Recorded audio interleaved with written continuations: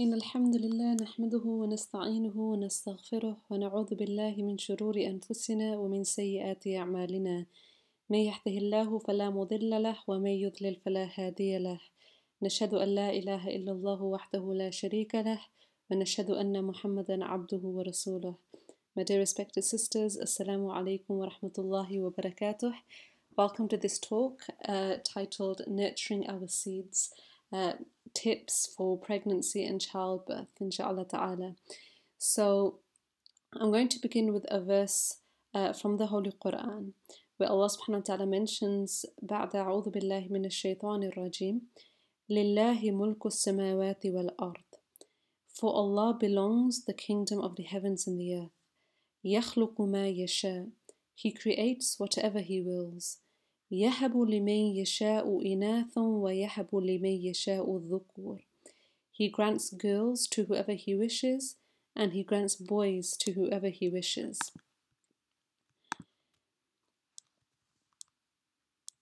أو يزوجهم ذكرانا وإناثا ويجعل من يشاء أقيما إنه عليم قدير. Or He combines them into boys and girls, and He makes whoever He wishes infertile. Indeed, He is all-knowing, all-capable. So in this, these two very, very profound verses in the Quran, in Surah Shura, verses 49 and 50, Allah subhanahu wa ta'ala begins by telling us in very, very clear terms that this gift of children, whether Allah subhanahu wa ta'ala blesses a person with boys or girls or both or even none, this is all from the knowledge, the wisdom and the power of Allah subhanahu wa ta'ala. And there is no doubt that having a child is one of the greatest gifts, after our Iman, after our Islam, one of the greatest gifts that Allah subhanahu wa ta'ala bestows upon a person. And indeed, so many of the prophets, they made a dua for children, because within children, we find so much joy, so much delight in their innocence, in watching them grow up, in their smiles, in raising them and loving them and caring for them. And as they grow older, watching them develop into, inshallah ta'ala, confident young Muslim men and Muslim women, those who look after people around them, their elders, and they love their youngsters. And there's just so many, an infinite number of positive experiences that we can get from our children, and so much that we can learn from them as well. And it is almost, it's a natural desire for men and to women to want to have children, to want to start a family, to want to settle down, to bring life into the world and continue this cycle of life that, began with our father Adam alayhi salam. And I just want to, put out a disclaimer there at the beginning that this is a talk regarding pregnancy, birth, etc. We know that there are so many people out there that are struggling to get pregnant, that are struggling with infertility, finding it hard to conceive. We know there are so many women out there that have suffered from miscarriages. It's such a common thing which is often not talked about.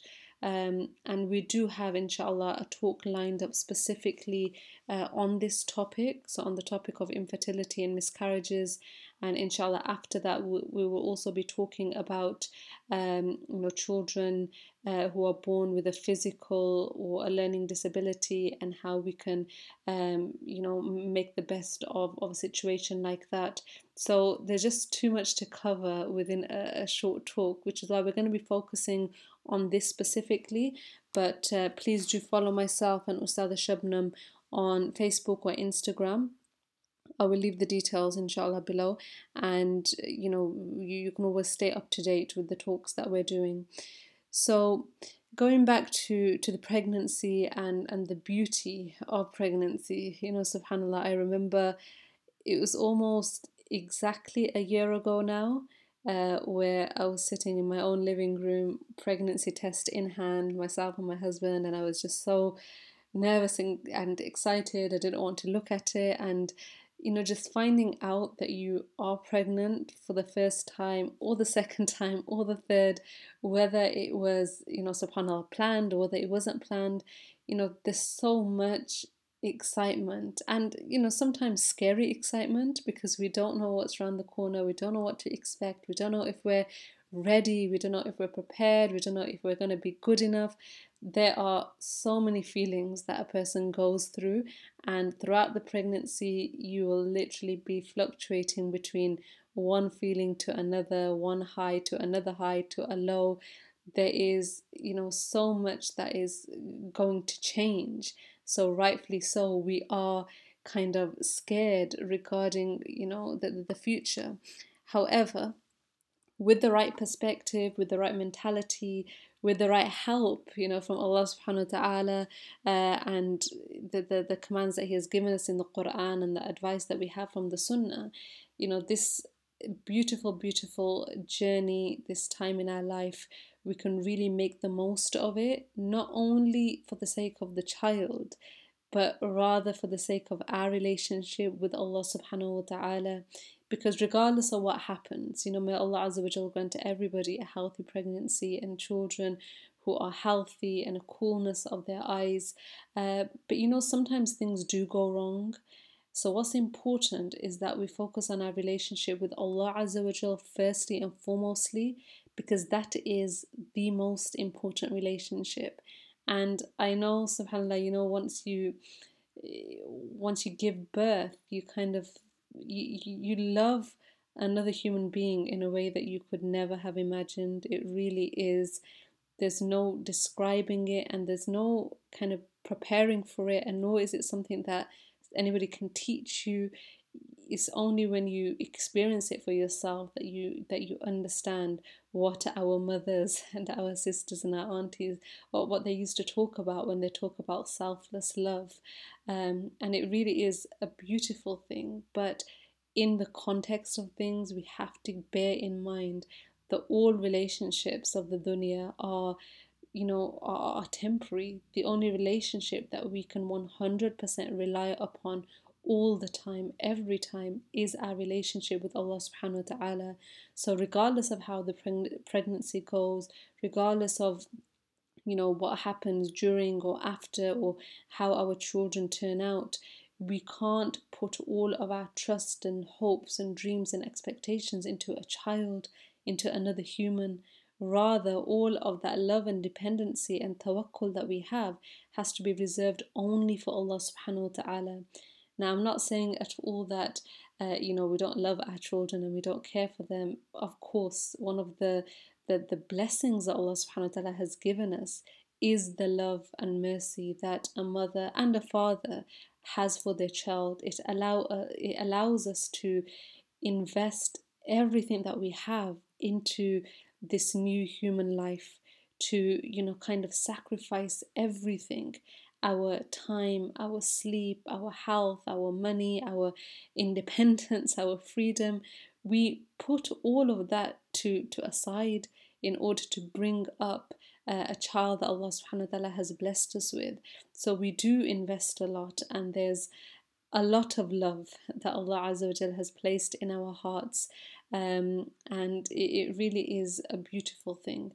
But above and beyond all of that, we have to remember our intentions. Whatever we do, when we love for the sake of Allah Azza wa Jal. That is something that is a part of our religion. So even when it comes to our spouses and our parents and our children, even though it's easy to love often, it's easy to love because it's a natural feeling inside of ourselves to have love for our parents and for our husband and our children and our close ones. However, doing that for the sake of Allah subhanahu wa ta'ala alone, that is what true love is.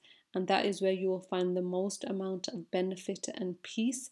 And then if things do go wrong, we don't kind of fall apart, because we know that Allah subhanahu wa ta'ala is always there for us, as opposed to any kind of mortal being. Having said that, the hope is that our family members and our children are going to, inshallah ta'ala, accompany us in Jannah. We live in a temporary dunya for sure. We should not be getting attached to anything in this dunya because it's all going to come to an end for sure. However, Jannah is awaiting the believers, the descriptions of which Allah has mentioned in the Quran.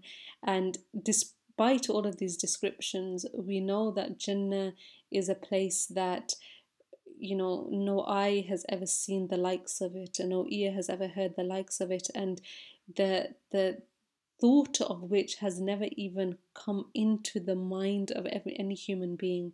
This is how Jannah is so above and beyond anything that we can ever imagine. So you just take your most intense memory of happiness. It might well be, linked to pregnancy when you first found out you were pregnant, or it might be linked to your child when after you've given birth, when you first see your child, smell your child laying on you, you're doing skin to skin and you're looking into their eyes. There's such powerful, vivid memories of joy and happiness that Allah allows us to experience in this dunya. But Jannah is going to be an infinite number of times better than that. The emotions and the love of Jannah is something that is, out of this world, literally. And we do make dua that our children that we are raising, family members, they are reunited with us in Jannatul Firdaus. Inshallah, we'll be coming back to that concept a little later on. But kind of going back to day one, then, going back to when we first find out that we're pregnant, one of the best things to do when you have any sort of good news that comes your way is to immediately remember Allah subhanahu wa ta'ala. That's just, it's very easy to get lost in the moment, but we have to, anytime something good happens, you always think of Allah subhanahu wa ta'ala, always remember Him and always show gratitude to Him. It's very similar to when something goes wrong in our life, for example, when we're faced with a calamity, maybe the death of a loved one or any sort of difficulty really. One of the first things that we're supposed to do is remember Allah. For example, we say Inna lillahi wa inna ilayhi raji'un, because patience is at the first strike of calamity. Like the Prophet ﷺ said, that it's right at the moment when that incident occurs that your true kind of colours come out. So for us to be counted from amongst the patient ones, right when that calamity occurs, we have to make sure that we show patience then, that we don't say anything that is untoward, we don't do anything that is going to be displeasing to Allah. Likewise, if we look at the kind of flip of that, true gratitude is at the time when we receive amazing good news, and it's very easy, like I said, to get lost in the moment and to be thinking of doing all of these other things and celebrating and telling people. But it's at that moment where we have to take a step and thank Allah subhanahu wa ta'ala for this blessing that He has given us. And Allah says in the Quran, وَاشْكُرُوا لِلَّهِ إِن كُنْتُمْ إِيَّاهُ تَعْبُدُونَ. Be grateful to Allah. It's a command, an amr in the Quran. Allah commands us that we have to show gratitude to Him, show thankfulness to Him, if it is Allah that we worship. And in other places in the Quran, Allah tells us that be thankful to me and I shall increase you. This is the beauty of giving thanks to Allah subhanahu wa ta'ala. Not only is Allah deserving of our thanks, the fact that Allah has blessed us with child, the fact that Allah has allowed us to get pregnant, the fact that Allah has blessed us with children, etc., etc., millions and millions of blessings that Allah has sent our way. But the beauty of it is that we do it not only because Allah deserves it, but at the same time, Allah has promised that He will give us more. If we thank Allah, Allah will keep blessing us, keep giving us more and more from His bounty and His kingdom. Another way that the Prophet ﷺ, he celebrated good news was to perform a prostration, a sajda of shukr, or we can pray 2 raka'at of nafal prayer and thank Allah subhanahu wa ta'ala, Or very simply, we can just take a second to, at the very least, say Alhamdulillah.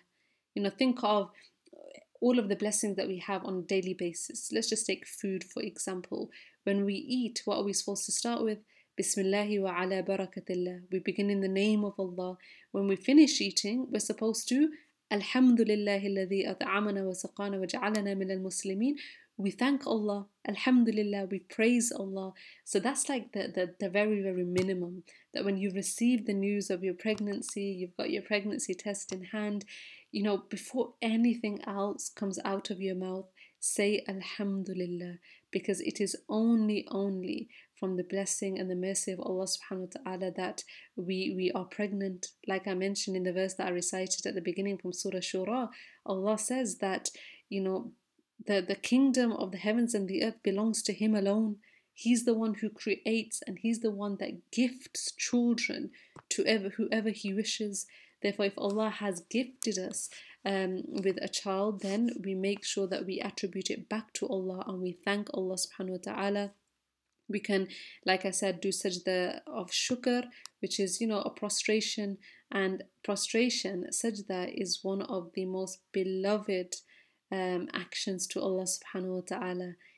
Us placing our head, our nose, our forehead on the ground, whispering our gratitude to Allah subhanahu wa ta'ala, and it's heard all the way above the seven heavens. What a profound, act that is, that we are humbling ourselves, we are throwing ourselves, down into prostration, and testifying that everything that we have is from Allah. Even though we're not even deserving of it, Allah gives and gives and gives. So at the very least, we should thank Him. Do wudu with your spouse as well, with your family members, whoever is there, whoever you're sharing this moment with. Do wudu, pray 2 rak'at nafal. Begin your pregnancy in the best way possible. We want to start it right and we want to end it right. That's the key thing, because it's only by doing that we are going to get the blessings from Allah subhanahu wa ta'ala. And everybody wants a good child. Everybody wants a pious, righteous child who's going to be good to Allah subhanahu wa ta'ala, who's going to be good to their parents, their family members. But we need to think about what role we are to play. We as a mother, the one who Allah has chosen to kind of house this fetus, this little baby in our body, in our womb, we play an immense role in shaping this child even before they have taken their first gasps of air in this dunya. So even before that, the responsibility begins with ourselves. So regardless of whatever has happened in the past, regardless of what our relationship with Allah subhanahu wa ta'ala is like, and we are all sinners. That's the reality of it. Everybody sins. Nobody is immune from sinning. But the best of people are those who recognize their sins and who turn back to Allah subhanahu wa ta'ala. Like Allah, the Prophet sallallahu alaihi wasallam said, "At-taibu min al-dhanbi kaman la dhanba lahu." That the person who really repents sincerely from a sin, to repent sincerely from a sin, is like a person that has no sin at all. This is from the mercy of Allah subhanahu wa ta'ala, that if we were to commit, countless sins, but we repent to Allah sincerely, we show that we are, upset at what we did. We show that we are ashamed at what we did, and we promise that we will try our utmost best never ever to fall into that sin again. Then Allah subhanahu wa ta'ala has told us that He is going to wipe away that sin, and it's going to be as if it never even occurred. As if it never even occurred. This is our Allah. This is Al-Ghaffar, Al-Ghafur, Al-Tawwab, the one who forgives and loves to forgive and constantly forgives, and the one who accepts repentance. So even if, we haven't lived a perfect life, there's always time to change. Before the angel of death arrives, our whole life is there. Allah subhanahu wa ta'ala is giving us opportunity upon opportunity to turn back to Him. But when we get pregnant, it's such a perfect time for us to really reflect upon our relationship with Allah subhanahu wa ta'ala. It's like a perfect time for us to, if we're ever going to make a change, this is the time to make a change, because it's not only us now, it's not only our relationship with Allah that is at stake, it's going to affect our child's relationship with Allah subhanahu wa ta'ala. Therefore, when we receive the news of our pregnancy, on one side we're going to be thanking Allah, doing shukr by praying our nafal, by doing sajda of shukr, etc. But at the same time, we have to be increasing in our istighfar, saying astaghfirullah, saying astaghfirullah, astaghfirullah, any other du'as of repentance, of forgiveness that sincerely make these du'as, pour your heart out to Allah subhanahu wa ta'ala, that, oh Allah, I am not perfect, I have sinned and I do sin, and I might even sin again in the future, but Ya Allah, forgive my sins, because you love to forgive, and don't make my sins a means for my child being deprived of anything. We don't want our sins, our badness, our ill qualities to have an effect on this pure, innocent child that is going to come into this world. And it's possible that we can pass on ill effects.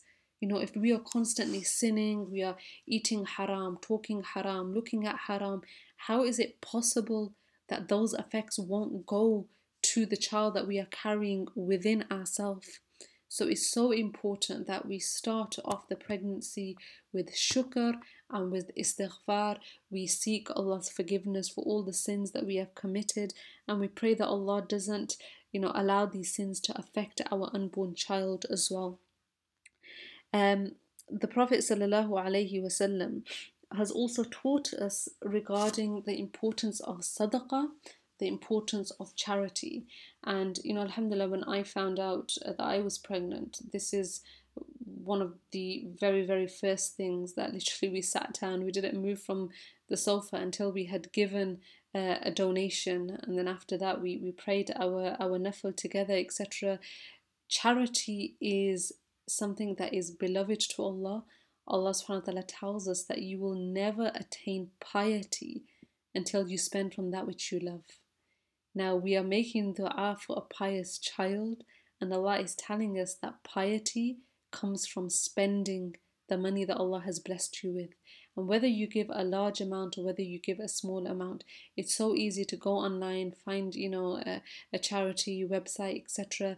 Make a donation as soon as you can, for yourself, for your child, on behalf of your family, because sadaqah, it stands in the ways of calamity. And subhanAllah, there are so many things that can go wrong during your pregnancy and your birth, and I pray that Allah protects everybody and grants us all easy, healthy pregnancies. But when you actually study, my husband, he has these he had these books, medicine books, that I kind of used to flick through, and there's just so much information regarding the illnesses and the problems and the difficulties and the complications that can occur in pregnancy, that you almost feel like, oh my God, how am I even going to get through this? But from the mercy of Allah subhanahu wa ta'ala, it's everything almost always goes according to plan. If you think about in the world, how many women give birth every single day. And yes, there are going to be incidences where things don't go well, where things don't go right, either for the mother or the baby. But looking at the bigger picture, that's a very, very small percentage of cases. So, Allah, through His mercy, He allows a woman, even though we might be fairly fragile in body, I guess, but look at how powerful Allah subhanahu wa ta'ala has made a mother, that she is able to give birth to, such a big, healthy, living human being, that she has been able to kind of sustain, through the will of Allah subhanahu wa ta'ala, sustain a baby in her body, feeding herself and nourishing herself, and also this child that is fully dependent upon the resources that the child is getting from the body of the mother. So all of this is amazing.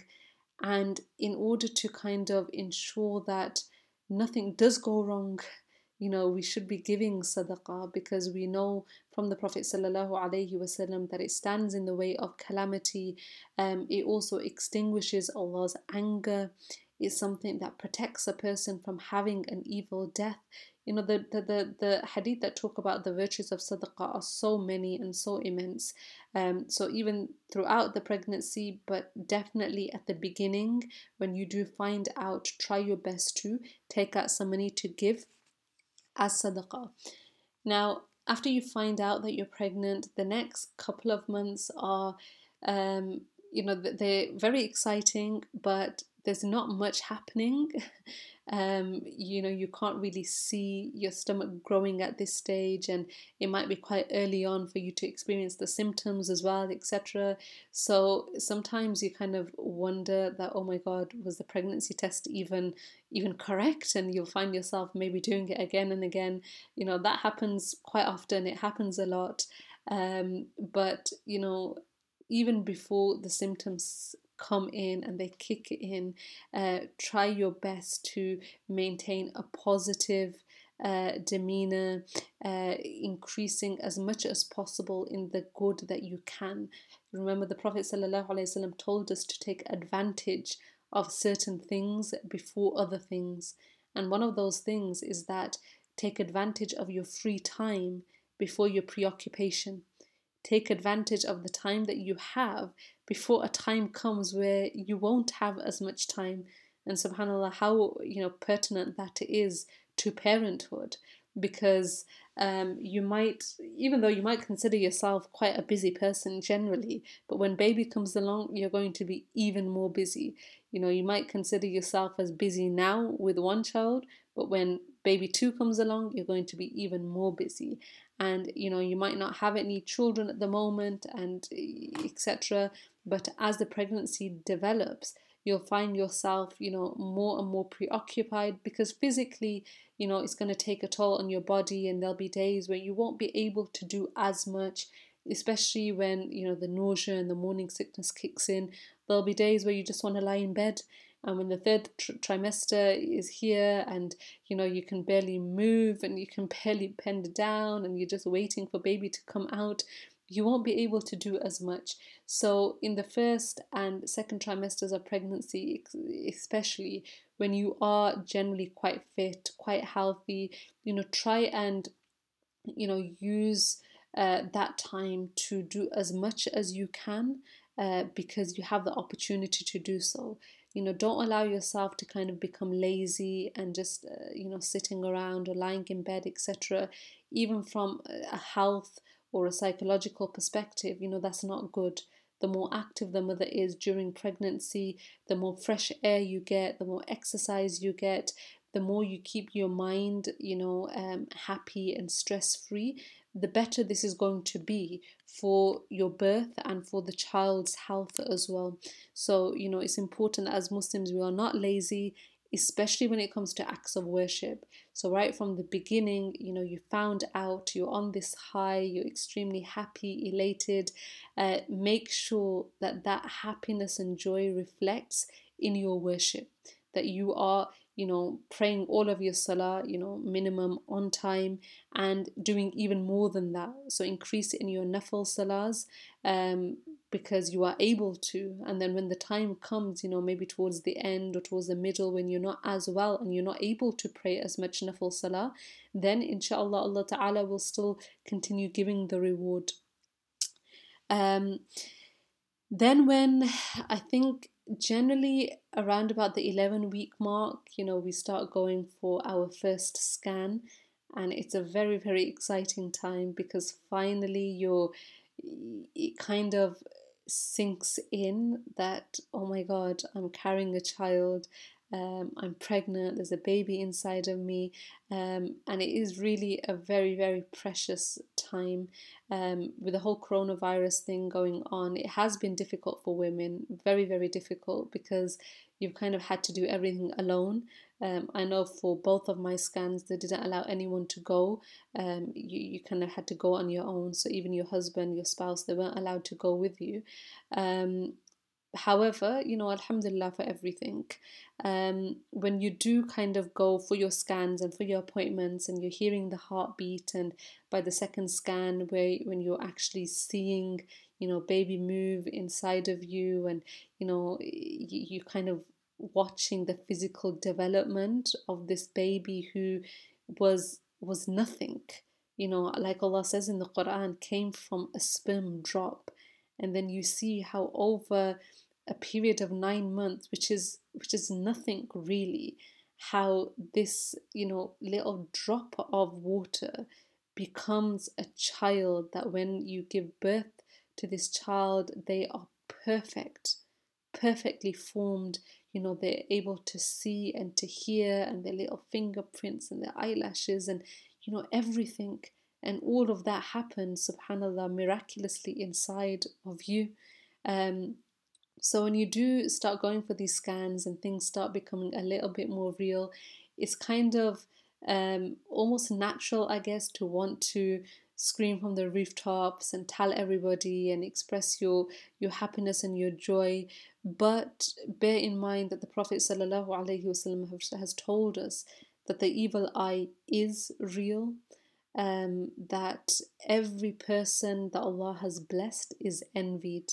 And these are the words of the Prophet ﷺ, that indeed every blessed person is envied. So we have to bear that in mind, that this is a blessing from Allah subhanahu wa ta'ala, and not everybody on your WhatsApp status or your Instagram or your Facebook, etc., are going to be happy for you, are going to have your best interests at heart. Not everybody is going to be making dua for you and your child. There are going to be people, who maybe don't have your best interests at heart, people who do have jealousy inside of them for whatever reason. So just make sure that the safest and the best course of action is really not to announce these kind of things, putting pictures up on social media of baby showers and your scan photos and all of these things. Keep it personal, because it's such a personal thing.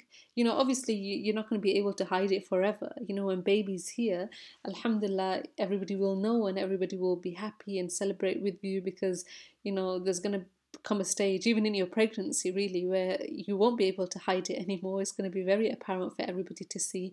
So these beginning stages, especially because there's more chance of things going wrong at the beginning of the pregnancy. Number one, this is something that medically, the first 3 months, many women do unfortunately suffer miscarriages. Things can go wrong, but even if they don't, it's a very personal time. Keep it personal between you and Allah subhanahu wa ta'ala, you and your husband, you and your very close family and friends. Tell people who you perceive to be pious, because they will make dua for you. And I can almost guarantee that by putting it up on social media and getting all of these likes and hearts, etc., they don't mean anything. What you need is du'as, sincere heartfelt du'as for yourself and for your child. You don't need all of these likes and comments, etc. So kind of change your perspective on things. There might be people on your social media who are really, really, really struggling to get pregnant, or who are really being tested severely with their own children. So to kind of advertise these things, it can be quite insensitive as well. So it's always best to avoid, because you don't want the evil eye or the jealousy of people to be affecting you at such a crucial and sensitive stage of your life. So when it comes to moving forward after the scans, you're in your second trimester, or well, generally even before that, right at the beginning sometimes of the first trimester. That's when those horrible symptoms start. And I say horrible, but subhanAllah, again, it really depends on the way you look at things. I remember when I was pregnant, um, for a while, for a good while, I had like no symptoms at all. And like I said, I kept having these kind of like doubts, like, oh my God, maybe I'm not pregnant. Am I? Am I not? Should I do the pregnancy test again? Um, and I kept saying it to my husband that, oh my God, it's weird. Like, don't you think it's weird? I don't have any symptoms yet, and I don't have the morning sickness that everybody talks about.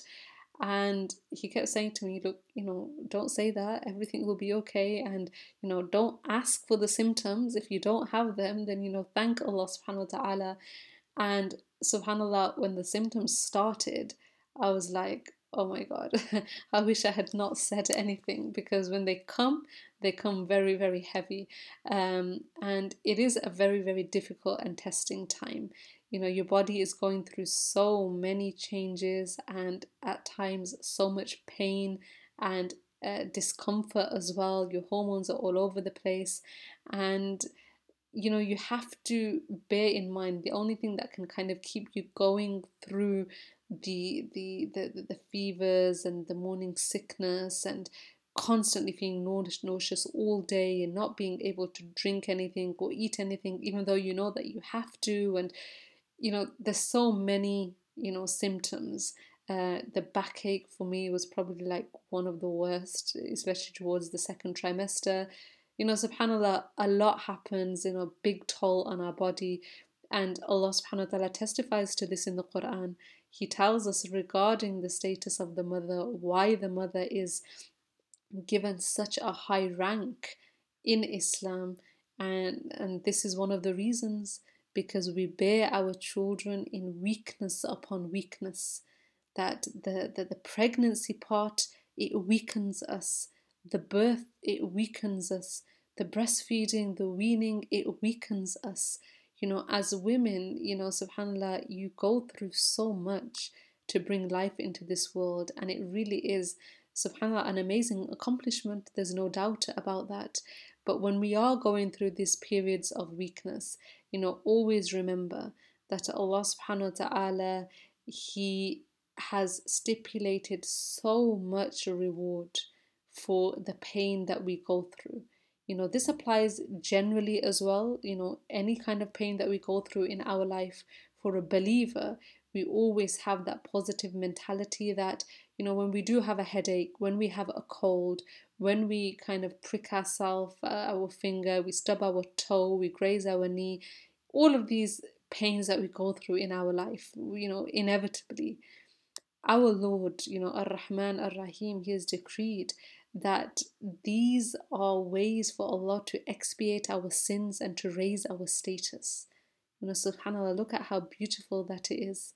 That the pain that we go through, Allah subhanahu wa ta'ala is rewarding you for that pain. And really, what pain can be greater than the pain of childbirth? And even before childbirth, all of these things that I'm talking about, all of these symptoms, yes, they are very difficult, and there are going to be days where, you just feel like you're about to give up, you're about to collapse, whether you can, go on any further. You might be, in and out of hospital, even giving bloods and doing tests and so many things. And the prospect of a child that's still gonna take a couple of months to come, sometimes that isn't enough to keep us motivated. So what can keep us motivated is thinking about the words of the Prophet sallallahu alaihi wasallam, the words of Allah subhanahu wa ta'ala, where Allah promises the reward that a person gets for going through pain. Any pain that we go through, Allah subhanahu wa ta'ala rewards the believer and expiates their sin for that. So remember, whatever it may be, even the tiniest amount of discomfort that we go through, the discomfort of having to get up in the middle of the night and go to the toilet 3 or 4 times, the discomfort of having to shower when you're pregnant and you can barely, do anything, the discomfort of having to drive and put on your seatbelt, little things that, you kind of probably get used to yourself, Allah subhanahu wa ta'ala is all hearing, all seeing, all watching, and He is recording this pain and this weakness that a mother is going through for the sake of her child. And Allah is rewarding, and Allah subhanahu wa ta'ala is all merciful when it comes to the giving of reward. So always bear that in mind, that not only will you get a beautiful child inshallah ta'ala at the end of this, but at the same time you are literally like clocking up good deeds. And just imagine that without the pregnancy, you would have, in your book of deeds, there would have been like gaps. And through this pregnancy, the pain that we go through, Allah subhanahu wa ta'ala is giving us almost like an opportunity handed to us on a plate to rack up good deeds that otherwise we would not have got. If it wasn't for the pain of labor, which obviously you don't go through unless you have a child, we wouldn't have the immense reward that comes with childbirth. And one of the proofs for the reward of the labor itself is the fact that the Prophet ﷺ told us that one of the martyrs, a person who's counted as a martyr in Islam, is a woman who dies during childbirth. So just to imagine that childbirth, it's so powerful and important in the eyes of Allah subhanahu wa ta'ala, that if God forbid, may Allah protect all of us, that if a woman was to pass away during childbirth, she is given the rank of a martyr, a martyr in the path of Allah. So on the flip side, think of the reward that you are getting for going through it, and going through it patiently, and going through it with the right mentality, inshallah ta'ala. Also, what's really beautiful is kind of tracking your baby's milestones whilst baby's in the stomach. And I'm sure everybody kind of does this, and the midwives, they kind of advise you to download certain apps where they tell you how many days you are, how many weeks you are, what baby looks like now, what size baby is right now, etc. And it really is kind of beautiful to go through, and because you can't see what's happening inside of your stomach, but it's nice to have a sort of visual reminder constantly of this life that is growing inside of you, especially before the bump kind of becomes visible. It can be difficult to kind of keep track on what is happening. So educate yourself, definitely. Do it with the intention of becoming closer to Allah subhanahu wa ta'ala. And I definitely found in my pregnancy that when I used to do my research on pregnancy and all of these things, and I used to watch these time-lapse videos on YouTube of how the fetus develops in the womb, etc., it honestly fills you with so much awe. It's almost, you can't explain. It's so fascinating. It's so mind-boggling how Allah subhanahu wa ta'ala, with so much perfection, has created us. Has created, from our eyelashes, from the uniqueness of our fingertips, from the beating of our heart, from the pumping of the blood, like everything about us, about our body, our anatomy, our physique, our brain. Everything is designed so meticulously, so perfectly.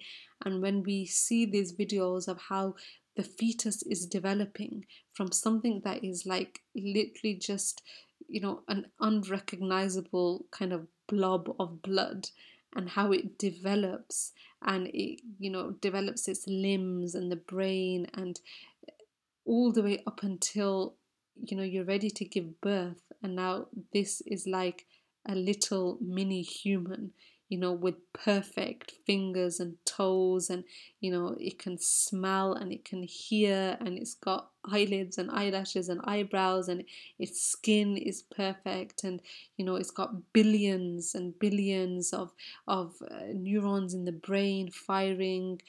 It's just kind of, it fills you with such an immense amount of awe of Allah Azza wa Jal. And Allah tells us in the Quran that we will continue showing you signs within yourselves until it becomes manifest to you that this is the truth. And this is an excellent way of connecting with Allah subhanahu wa ta'ala. And this is an act of worship. This is an act of worship, that when you reflect upon the Quran, or you reflect upon yourself, your own creation, you reflect upon the creation of your baby, and it makes you wonder, and it makes you think, and it makes you remember and reflect upon Allah subhanahu wa ta'ala, and it increases your iman, because you know that this cannot be the work of any other being except Allah. This cannot just be randomness, the way that we are so perfectly created. And all of these realizations that we have, these are acts of worship. You're being rewarded for this reflection and this pondering as well. So educating yourself is so important, rather than wasting time, which it's so easy to do, especially certain times in your pregnancy. Like I said, you're literally going to be bedbound sometimes, and it's so easy to just pick up your phone and waste your time and waste your brain cells on things that are not important, and perhaps even more damagingly, not only are they not important, but they might be harmful to your spiritual health, especially if you're looking at things that you shouldn't be looking at. For example, certain programs, or on social media, you're looking at certain pictures, or you're going through your social media posts, and it's making you kind of envy other people's lifestyles. It makes you less grateful to Allah for what you have, and even this is wrong, even this is a sin. So all of these negative traits, these negative thinking processes that we can easily fall into, try your best to eliminate them. Eliminate them completely from your life if you can, but at the very least, for the sake of the child during your pregnancy, is an excellent time to start. And I know it's so easy to get caught up with the Pinterest and the Instagram posts about babies and the cute little outfits, and how to have that perfect picture perfect nursery, and all of the things that you need to buy, and all of the YouTube bloggers that have these perfect pregnancies and perfect bumps and perfect childbirth stories. It's kind of, honestly, it's just fuzul. If there's anything out there that is beneficial for you to watch, for example, you've got pregnancy classes, you've got breathing techniques that you are taught, anything that is knowledge that is going to help you in your pregnancy, help you with your childbirth, help you to be a better mother, a better Muslim, then that's fine, go for it. Alhamdulillah, there's a lot of benefit on the internet, definitely. But if there's anything that is just taking you away from Allah, that is wasting your time, that is making you more and more ungrateful, that is making you, just waste money even. These are things that need to be avoided, not to compare yourself with other people out there, because everyone's journey is different, everyone's pregnancy is different. It can just cause a great amount of stress, basically, trying to keep up with these social media standards. And this is something that is quite, well researched now in psychology, that generally when people, after they have just finished scrolling through their Facebook or Instagram feeds, if you kind of measure the stress levels in the brain, they've shot up, because all you're doing is you're scrolling through pictures of other people, other people's lifestyle, and then you're comparing it to your own, and it's making you feel terrible because you don't have that perfect car, or that perfect house, or that perfect job, or you don't have the thousands of pounds to spend on designer nurseries and designer pushchairs and designer car seats and all of these designer outfits. This is just something that really just avoid it, full stop, in your life. And definitely during the pregnancy, it's just going to cause you stress, and it's time that you could better spend investing in your relationship with Allah subhanahu wa ta'ala and in your child. And what you can be doing in that time is you can be increasing in your act of worship. And one of the best acts of worship to do during pregnancy, all throughout pregnancy, but especially I would say round about the like 16th week onwards, where the child is now actually listening to sounds and they're hearing the voice of the mother, is to increase recitation of the Quran every day, whenever you can, whenever you have the opportunity, whatever you know of the Quran, if you want to recite it up by heart or do wudu, pick up a mushaf, recite the Quran as much as possible. It will not only benefit you immensely because you are being rewarded for every single letter that you recite, but your child will, without a shadow of a doubt, they will benefit from this recitation of the Quran. You are giving them a head start in having a good relationship with Allah subhanahu wa ta'ala and the Quran, because this child, especially at this stage, they are listening to your voice and they can pick up on rhythms and sounds, etc. So what greater gift can you give them? What can you do that can be better than reciting the Quran to them? Because obviously they can't understand. They say that you should start reading to your child even before the child is born. It has many, many benefits for both mother and baby, and it's something that even father can get involved in. It's a very, very beautiful bonding experience for everybody, for the whole family. If you've got other children, you can get them to recite the Quran as well, so it kind of builds a love in everybody's heart. But this child, by you constantly reciting the Quran, and when you can't recite it, have it playing, not only will it keep your mind fixed upon Allah subhanahu wa ta'ala, so that you don't have time to think about other things or to do other things or to go on YouTube and Netflix and waste your time, but it will benefit your child.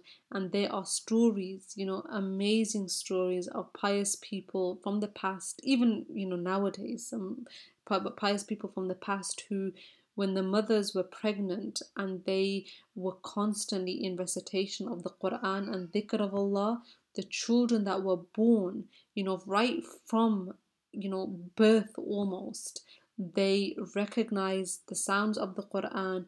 They had an excellent relationship with the Quran. It made it easier for them to memorize the Quran, and these are real stories. And they even have, in science and psychology, there is definitely a basis for this. So, increasing in Quran and dhikr is so important.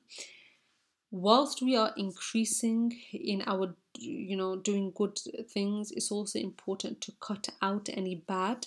So that doesn't just mean not watching TV or YouTube or Netflix or things that we shouldn't be watching, but it also means guarding our tongue, not backbiting, not gossiping. These are things that are really important. Not lying, making sure that anything that comes into our home is halal. Sometimes we think of halal as just being like, halal chicken and halal meat, but it applies to anything that you bring into your home.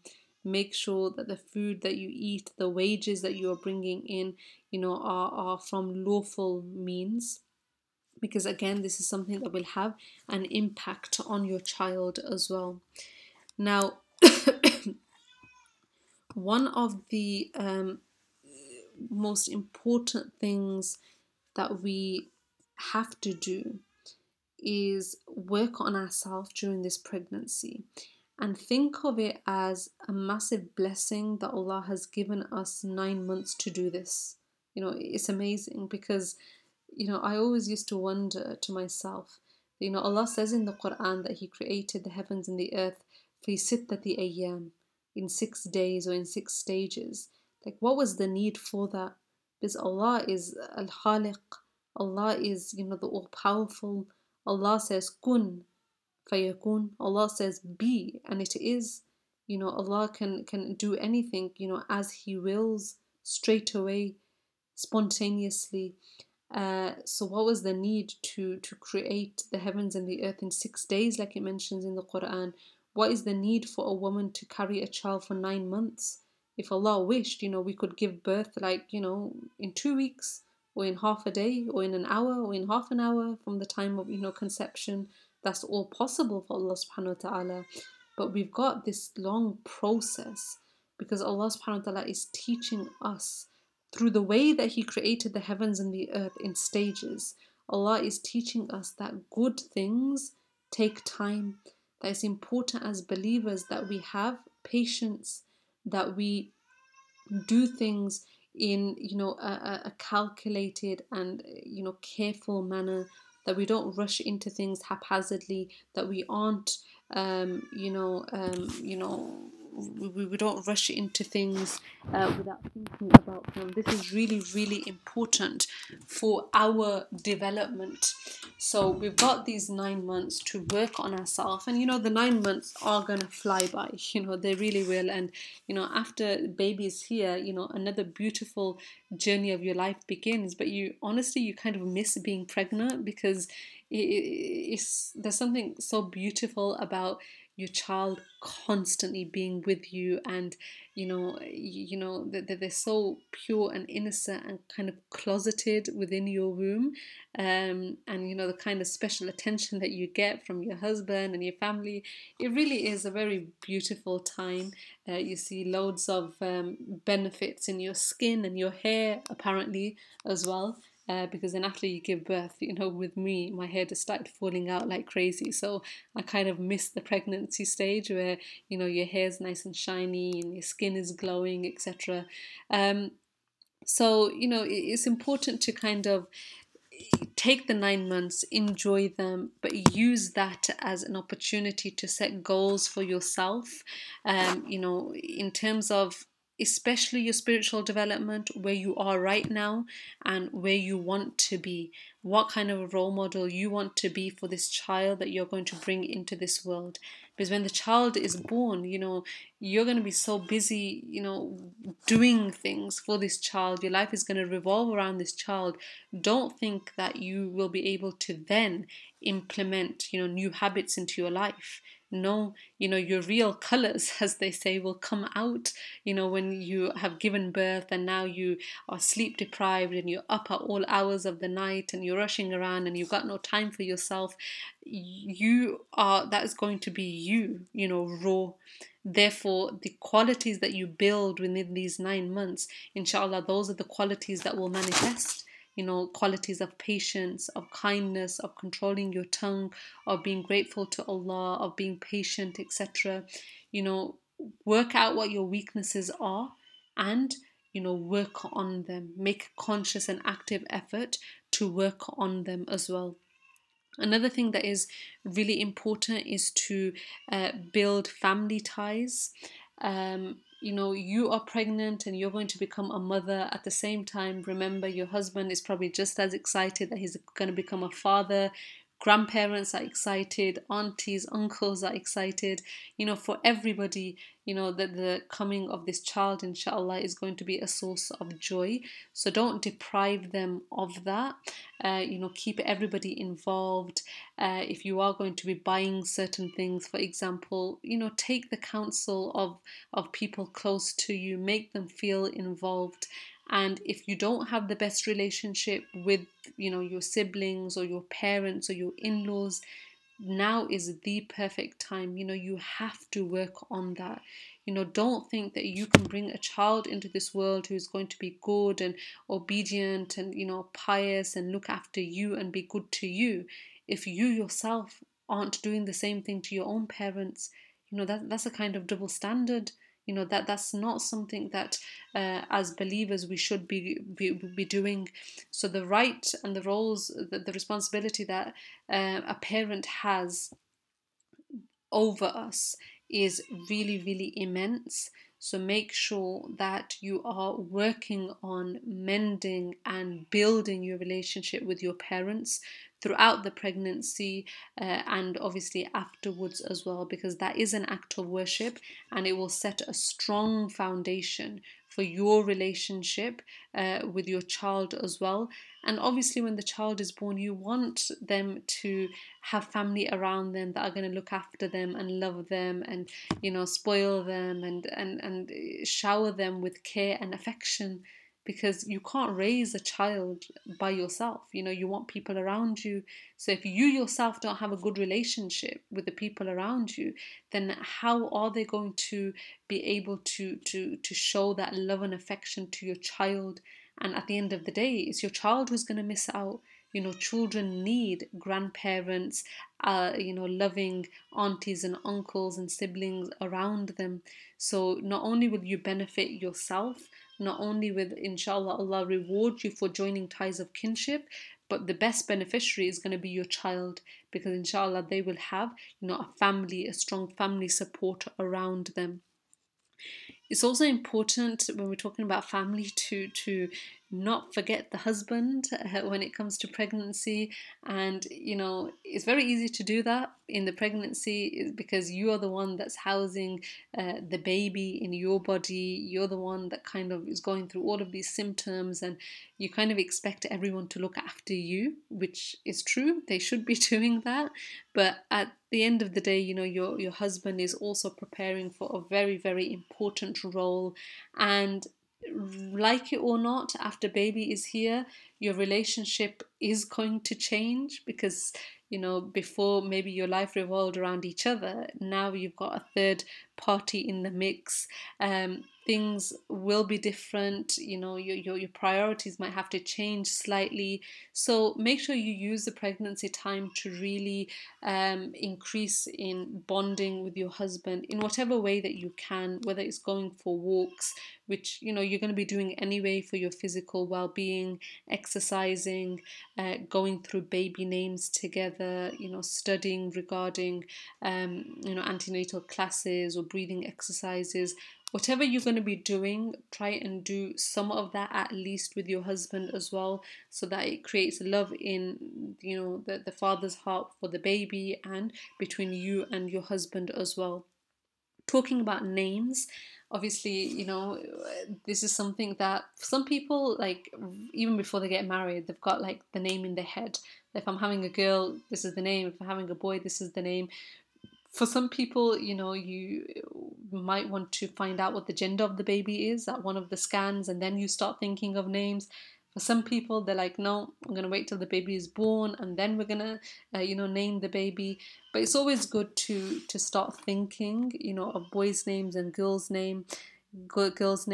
And honestly, don't fall into this trap of wanting cool names that nobody has ever heard of before. You don't even know what the meaning is, but they just sound novel and new and cool.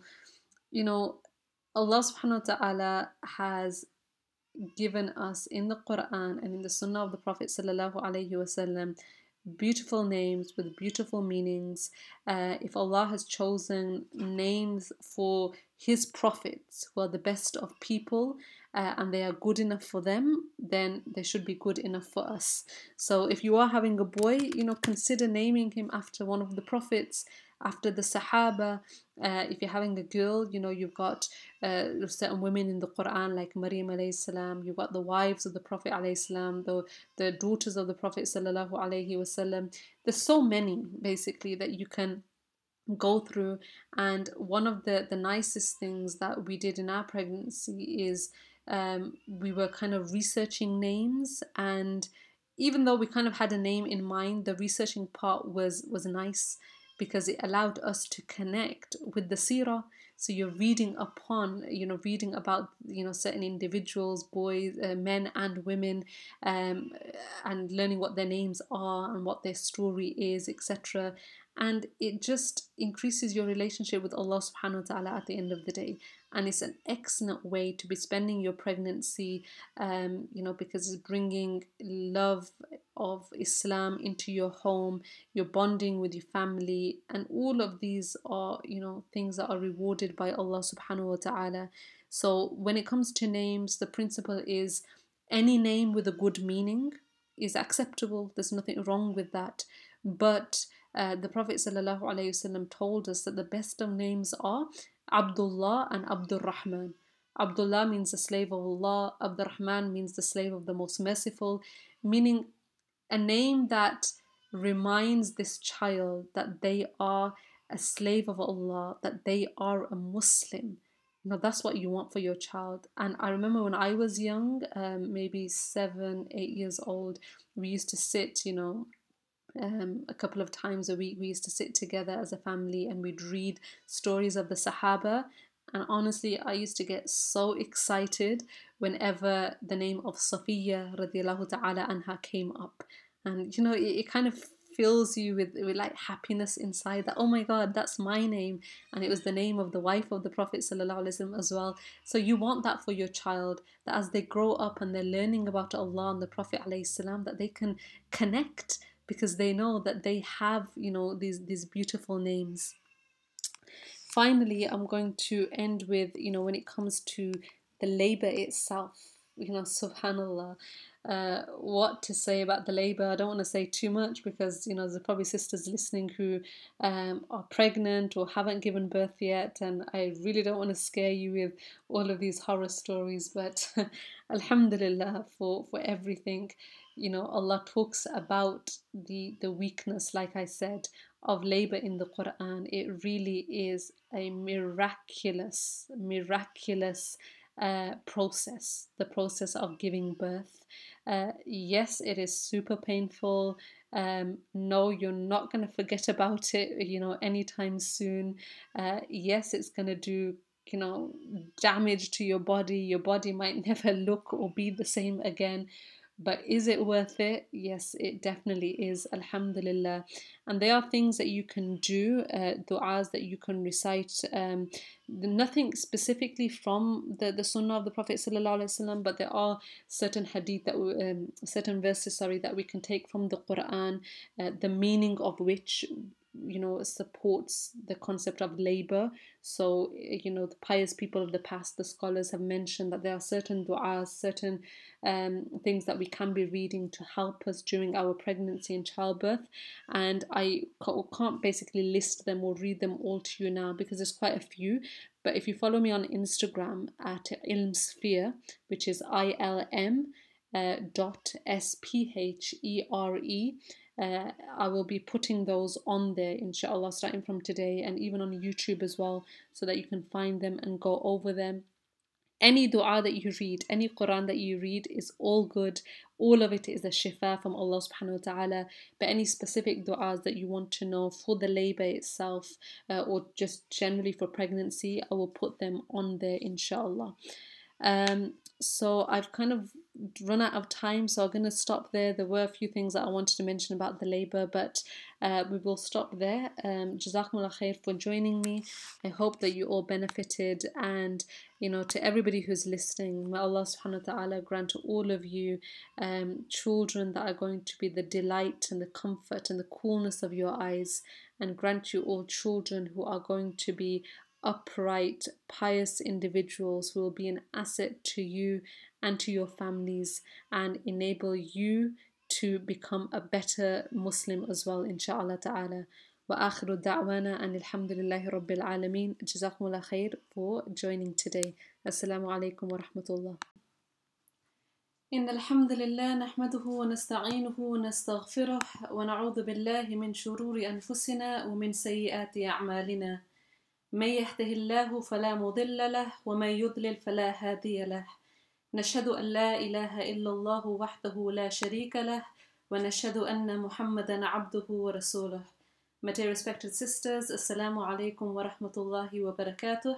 If you can hear me, can one or two sisters please let me know so we can begin, inshallah.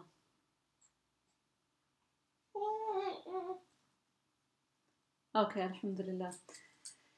So my name is Safiya Maryam. Jazakumullah khairan for joining us today for this talk. I'm going to begin with the Quranic verse where Allah subhanahu wa ta'ala says in the Quran, بعد أعوذ بالله من الشيطان الرجيم لله ملك السماوات والأرض. For Allah is the kingdom of the heavens and the earth. يخلق ما يشاء. He creates whatever He wills. يهب لمن يشاء إناثا ويهب لمن يشاء الذكور. He gifts girls to whoever He wishes, and He gifts boys to whoever He wishes. أو يزوجهم ذكرانا وإناثا. Or He pairs them up as boys and girls. وَيَجْعَلُ مَن يَشَاءُ عَقِيمًا. and He makes whoever He wishes as infertile. إِنَّهُ عَلِيمٌ قَدِيرٌ. Indeed, He is all knowledgeable, all capable. My dear respected sisters, this time last year, roughly speaking, round about this time last year, I remember sitting in my living room with my husband with a pregnancy test in hand, extremely nervous, extremely exciting time. And Alhamdulillah, we had the great news that day where I found out that I was pregnant. And from there, subhanAllah, life it changed. Things were so different. Things are so different in such a beautiful way. So inshallah ta'ala, today I'm going to be going over the pregnancy section, inshallah, drawing upon the Quran, drawing upon the Sunnah, drawing upon my background in psychology and my own personal experience as well, so that inshallah those of you who either are planning to become pregnant or are pregnant or inshallah will be in the future can take benefit from this. I do want to mention from the outset, as a kind of disclaimer, that this talk is regarding pregnancy, birth, post-birth, etc. We are going to be having a separate talk on people who are struggling to conceive, or people who have suffered from miscarriages, or people who have given birth to children who have some form of learning disability or physical disability. Because it's outside the remit of this talk, we're going to be focusing on a specific part of pregnancy and childhood here. So please don't think that we're excluding anybody. Inshallah ta'ala, please do follow us on social media, because we have got these talks lined up. The next one is on the 14th of March regarding people who are struggling to conceive and etc. So to begin then, going back, like I said, to last year when alhamdulillah I had the great news regarding my own pregnancy, the very first thing that I think we have to start off with is when a person has got the excellent news regarding pregnancy, you've got the news that you are pregnant, whether, subhanAllah, whether it was planned or whether it was not planned, whether, you might be going through all sorts of emotions. And I'm not saying there's one kind of, thing that fits everybody. Everybody's situation is different, but hopefully what this talk will kind of highlight is that as believers, everything is to do with perspective. Everything is to do with perspective, subhanAllah. So when we got the news regarding my own pregnancy, the very first thing that came to my mind was the sunnah of the Prophet sallallahu alaihi wasallam, that whenever he was given good news regarding anything, so for example, we have narrations where when the people of Yemen, when they accepted Islam, or when on the day of the Battle of Badr, when the Prophet ﷺ received good news, what he did was that he did a prostration of shukr, what we call sajdatul shukr or salatul shukr as well. So this is like the very first thing that came to my mind, and hopefully, this doesn't just apply to pregnancy. This is a rule that we can apply throughout our life, but extremely, extremely important that whatever we are going through, whatever happens in our life of blessing, we start off by praising Allah subhanahu wa ta'ala.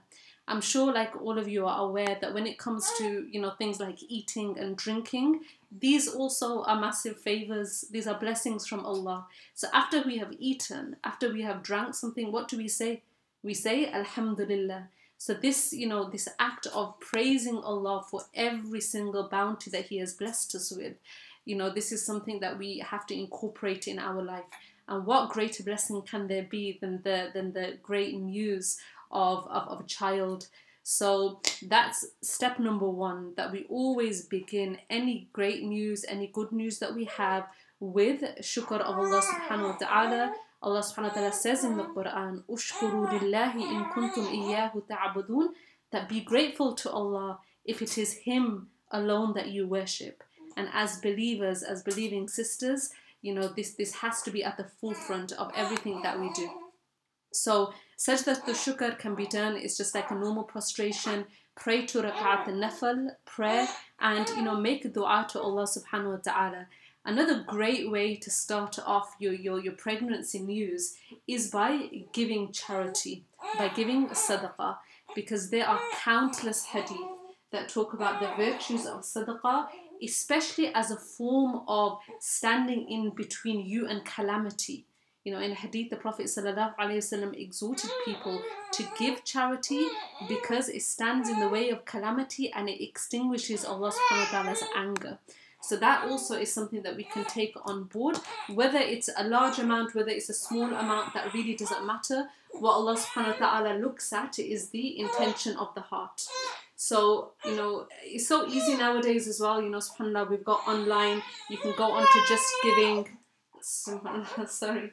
You know, my little son Muhammad, he wants to join in the conversation, it seems.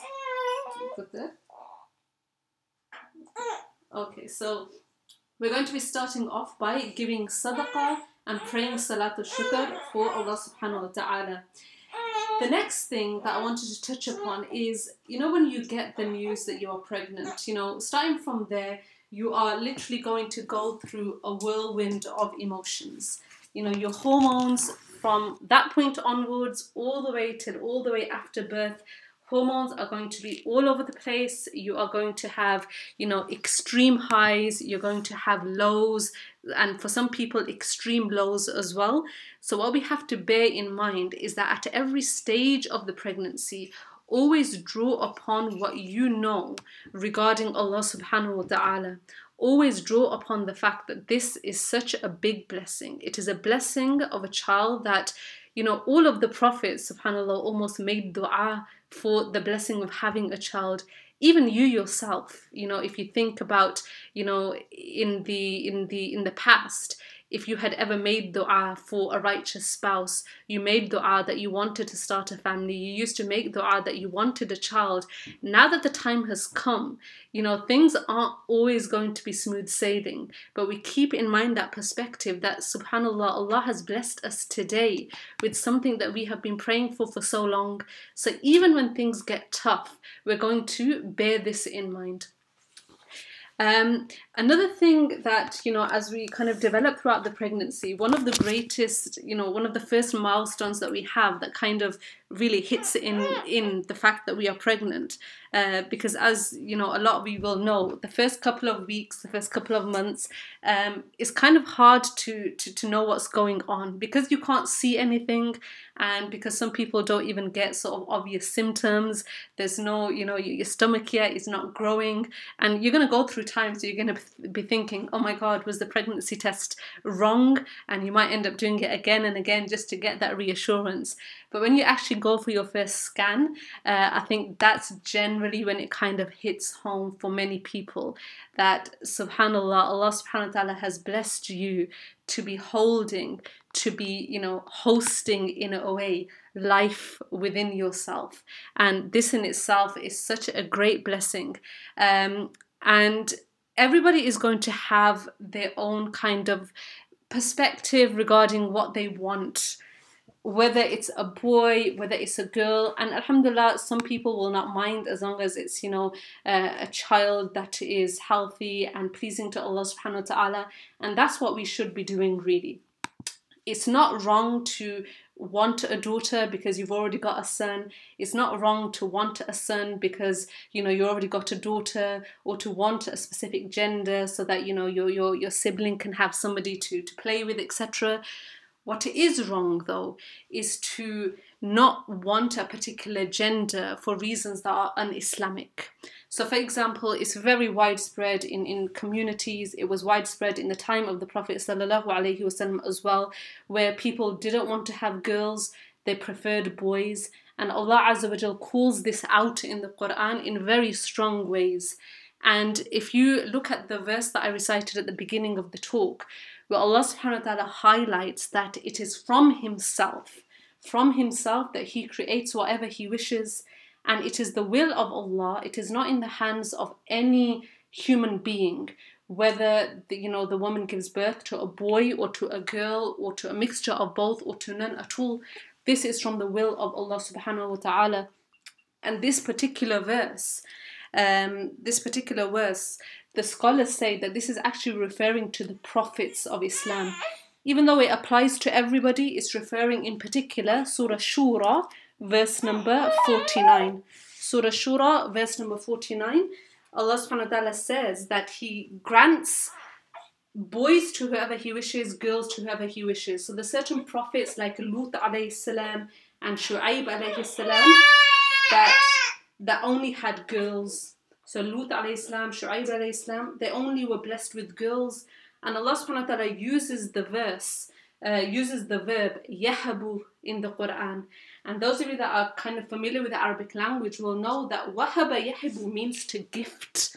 So Allah is saying that whether it's a boy or whether it's a girl, this is a gift from Allah. And the people who are the closest to Allah subhanahu wa ta'ala, they were the prophets of Allah subhanahu wa ta'ala.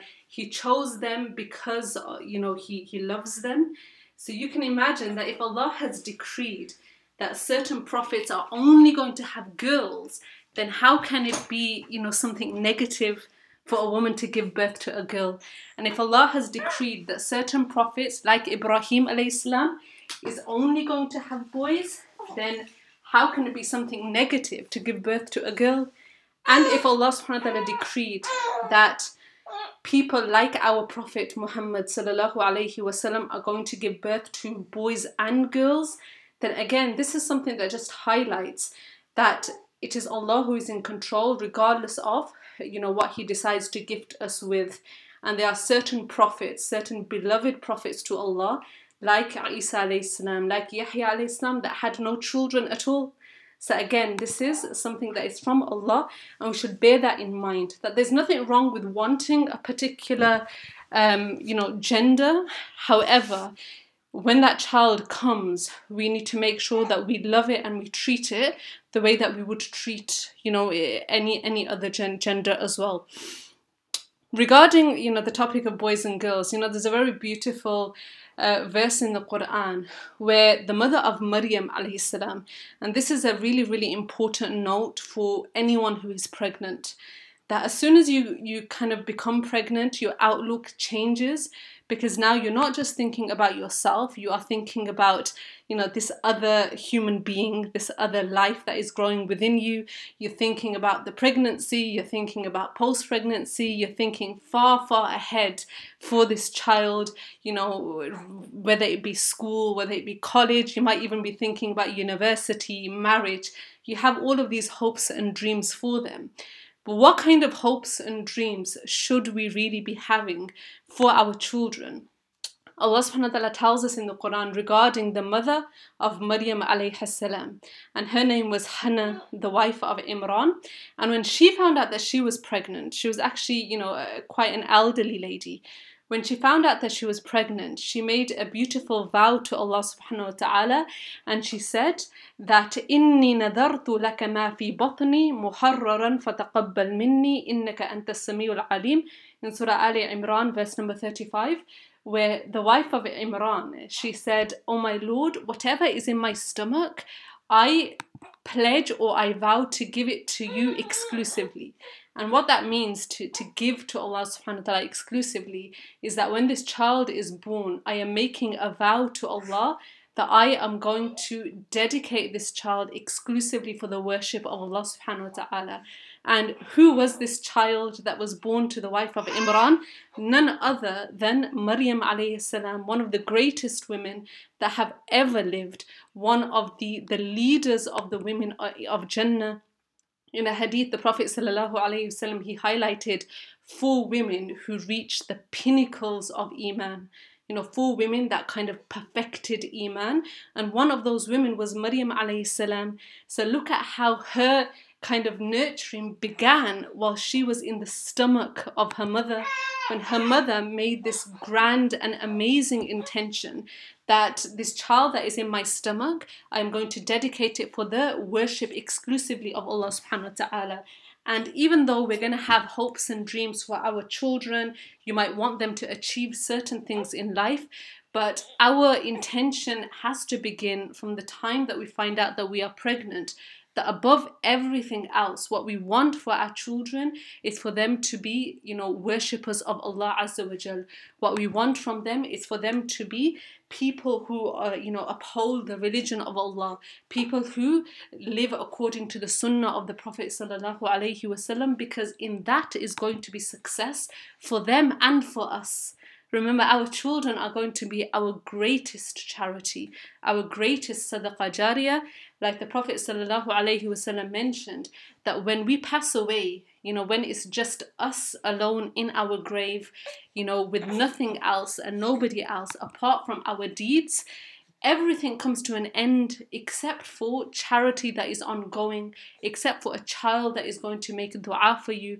And if we don't begin from the very, very early stages to instill in our children the love of Allah, the love of the Prophet sallallahu alaihi wasallam, the importance of Islamic character, then we're really, really, kind of losing out on such an important, opportunity to gain reward, not only whilst we are alive, but even after we have passed away. Now, when it comes to kind of the first scan, second scan kind of stages between the 3 and 5 months, that's generally when people kind of, you're getting, excited, you've, attended the scan, you've heard the heartbeat, you might even have seen the baby on the scan. It's very natural to try and want to share these feelings of excitement with other people. And there's nothing wrong with that, subhanAllah. If Allah has given us a great blessing, then the people that are close to us, then we are allowed to share with the intention of requesting their du'as. But at the same time, my dear respected sisters, we have to bear in mind that the Prophet ﷺ has told us that the evil eye is something that is very, very real. And the Prophet ﷺ also said in a hadith that every person that is blessed is envied. Meaning, if you have something, good in your life, if Allah has blessed you with something, then either keep it between yourself and Allah subhanahu wa ta'ala. Thank Allah, be grateful to Him. Like I said, increase in your worship, increase in your charity. Keep that between yourself and Allah. Or at the very least, keep it between those people who you perceive to be pious, people who have your best interests at heart. In this kind of era of social media that we live in, it's so easy to kind of want to share your excitement with the world, with your baby shower photos and your scan photos, and putting them on the internet for everybody to see. And out of those 200 people, there might be a couple who are genuinely happy for you, that make dua for you, but at the same time there might be many who are not possibly happy for you, who don't have your best interests at heart, who might themselves be struggling with pregnancy, they might be struggling with conception, infertility, etc. So by you advertising this, it's something that could potentially cause damage to yourself through the evil eye, or at least it might cause, like ill feeling in the hearts of other people. So it's always best to kind of keep these blessings to yourself. Obviously, the blessing of a child is not going to stay hidden for very long. It's only, a few months, 8-9 months, and the child will be here. And that's not something that you're going to keep hidden. You're going to announce that to the world. So this time of pregnancy, keep it private, keep it personal, with just yourselves and your loved ones, inshallah ta'ala. Now, there's certain milestones throughout the pregnancy, and I'm sure that anybody who is pregnant, one of the first things that you kind of do is your research on the milestones of a child, like what do they look like now. I remember I had this app that the midwives, they kind of suggest, the Emma's Diary app. So every week they give you an update as to how the child looks now. So it starts off, the size of a chia seed, and then it gets a bit bigger, and then it looks like a grape, and then it looks like, an apple, and then it's the size of a melon and a watermelon. And somehow it is beautiful, because it's something that you can't see physically inside of yourself. Just knowing that there is growth happening within you is something that is beautiful. And like I said, through the ups and downs of pregnancy, you kind of look forward and you want to bond with your baby, your unborn baby at the time. And this is a great way of doing that. So do as much research as you can. Allah subhanahu wa ta'ala tells us in the Quran that He will continue to show us signs in the heavens, in the earth, and even within ourselves until it becomes clear to us that Allah subhanahu wa ta'ala is the truth. And what greater sign can there be within ourselves than housing life, a child that is growing within you? And I can testify to the fact that, I used to do a lot of research, and you can watch these time-lapse videos on YouTube where you see the progression of the fetus in the womb. And it really, really does increase your iman. It really makes you it just puts you in awe as to the blessing that Allah subhanahu wa ta'ala has given you, and the perfection of Allah's creation, how Allah subhanahu wa ta'ala has created life within this mother. The more you research it, honestly, the more amazed you will be regarding how everything is so perfectly and meticulously planned.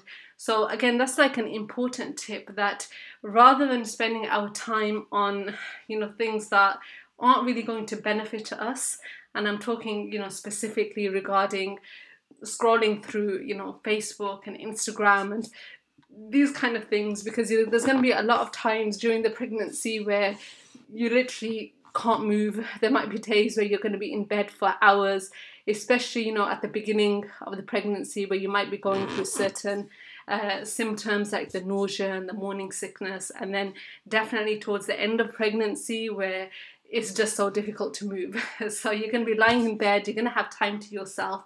It's really, really important to use that time wisely, rather than exposing yourself and your child to things that are not beneficial, that are not conducive to your spiritual health. One of the most important milestones that your baby will reach, inshallah, is around the 20-week stage, when the baby can actually pick up sounds. Even before this, just because this kind of happens around about that stage, it doesn't mean that before that, your child is not picking up on things from the mother. So whether it's what you eat, whether it's what you watch, whether it's what you listen to, all of this is going to have a bearing, on your unborn child. And for some people, that can be like a really, really scary perspective. If we're spending all of our time doing things that are not pleasing to Allah, like, we're backbiting or music, TV, all of these things, then when the child is born, there's already something that we have kind of passed through to them. It's almost as if, subhanAllah, if I can say, it's almost as if that we've given them a negative start in life. Before they're even born, we are giving them negativity through the things that we are doing. So it's really, really important that we work on ourselves. When the child starts hearing and recognizes sounds from inside the stomach, obviously the best thing that we can be doing is increasing in our Quran recitation. Whether you recite it yourself, obviously, which is an ideal thing, use it as a bonding opportunity with your husband, get him to recite Quran so that the baby can recognize his voice as well, the melodious tone of the Quran. And this will have, inshallah, an immense impact on the child. We do have examples from the righteous people of the past where they mention that, when the women used to constantly recite Quran during pregnancy, when the child was born, they used to have this amazing love for the Quran. So this is something that has been kind of tested and tried throughout our Islamic history, that the more devout a mother is, especially during the days of pregnancy, inshallah, this will have a greater impact on your child, and you are kind of investing in them even before they are born, which is what we want to be doing. So increasing in Quran, increasing in dhikr, and whilst we are, doing things that are pleasing to Allah, also very, very important that we are cutting out things that are not pleasing to Allah subhanahu wa ta'ala. And just bear in mind that there's not a single person out there, there's not a single Muslim parent that doesn't want a righteous child. But that can only happen, and again, I know I keep reiterating this fact, but your children are going to be a kind of mirror of yourself, especially in the first kind of decade of their life. You are all they know. You are going to be their greatest role model. They're going to be looking up to you, and this starts, honestly, right before the child is even born. So if we aren't going to develop ourselves during the pregnancy stage, then don't think that that change will come overnight when the child is born. It's almost as if, subhanAllah, that these 9 months that Allah subhanahu wa ta'ala gives, because it's very, very possible for Allah subhanahu wa ta'ala that He could have, created childbirth in a way where we give birth after a day, after half a day, after a week. What is the wisdom behind the 9 months that this mother has to carry a child? And I would say it's very similar to the wisdom behind why Allah subhanahu wa ta'ala mentions in the Quran that He created the heavens and the earth in 6 days, fi sittati ayyam. I always used to wonder that Allah subhanahu wa ta'ala can create anything, even faster than the blinking of an eye. All He says is kun fayakun, all He says is be, and it comes into being. So why is it that Allah subhanahu wa ta'ala created the heavens and the earth in 6 days or in 6 stages? Why is it that a mother has to carry this child for 9 months within herself? And the Mufassirun, they mentioned regarding the creation of the heavens and the earth, that Allah created it in stages in order to teach people regarding, development, regarding the importance of taking steps towards something, rather than being hasty and wanting everything straight away. Allah subhanahu wa ta'ala has demonstrated in the creation of the heavens and the earth that good things take time, and likewise with pregnancy, good things take time as well. So use this 9 months as an opportunity to really better yourself. That is the best thing that you can be doing for your child, alongside all of the, classes that you might be taking online or on site, or alongside all of the research that you're doing, alongside all of the things that you might be buying for your baby, etc. The best thing that you can be doing is working upon yourself, spiritually, physically, mentally as well. There are countless studies that talk about the negative effects of stress on a baby. So again, this is something that is often outside of our control. I'm not saying it's easy to eliminate stress from your life overnight, especially if you find yourself in less than perfect circumstances, because nobody wants to be stressed. But what we can do is that we can try within ourselves, as much as we are capable, to cut out stress factors from our lives so that it doesn't have an impact on our baby. Also physically, to be looking after yourself, whether that is, I think it goes without saying that we should be eating halal food, but even more than that, Allah subhanahu wa ta'ala talks not only about halal food, but also about tayyib food, that don't just eat halal, but eat that which is pure. So that starts right from the money that we bring into our homes. We make sure that the rizq, whatever we are earning, is halal. It is something is from sources that are pleasing to Allah subhanahu wa ta'ala, because that money that you bring into your home, that's what you are buying the food with, and the food is going inside of yourself. It is nourishing your unborn baby. If you nourish yourself and your baby with haram, then you can just imagine what the outcome is going to be. So all of these external factors are also extremely important to bear in mind as well. Another thing that is really important to kind of work on, or at least pay attention to, I would say, during the pregnancy stages, alhamdulillah rabbil alamin, during the pregnancy stages, is actually your relationship with your family. So starting with your husband, and there are going to be stages in the pregnancy where you kind of just want to be away from everybody. You might want to lash out to people. Your hormones are all over the place. especially when you find yourself going through, immense amount of pain, back pain, and then the nausea, and then the vomiting, and the morning sickness, and not being able to sleep at night, and having to get up multiple times to go to the bathroom, and all of the joys that come with the pregnancy. And then you see your husband just sleeping like a baby beside you. You're gonna feel as if you're a little hard done by. And it's very, very common. In fact, it's very common for during pregnancy and after pregnancy as well, which is known as postpartum depression, for our hormones to kind of be all over the place. But even though it's very easy during pregnancy to kind of only think about yourself, it's also important to understand that your husband is probably just as excited as you, probably just as nervous, as excited. Use it as a time to really bond. Depending on what stage in the pregnancy you are in, that bonding might take different forms.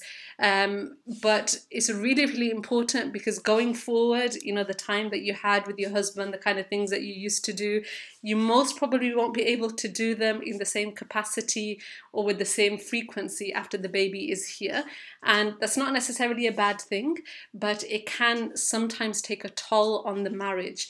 So it's important for both parties to recognize that, this is a massive blessing from Allah. It's something that we both wanted, inshallah ta'ala, and life is going to be different, but whilst we can, let's make sure that we are walking together, kind of exercising together, watching these videos together, educating ourselves together, looking for baby names together. Anything that you can do with your husband, inshallah, will be an act of worship for us in the eyes of Allah subhanahu wa ta'ala. It will create love between you, and it will have long-term psychological benefits as well when the baby is here.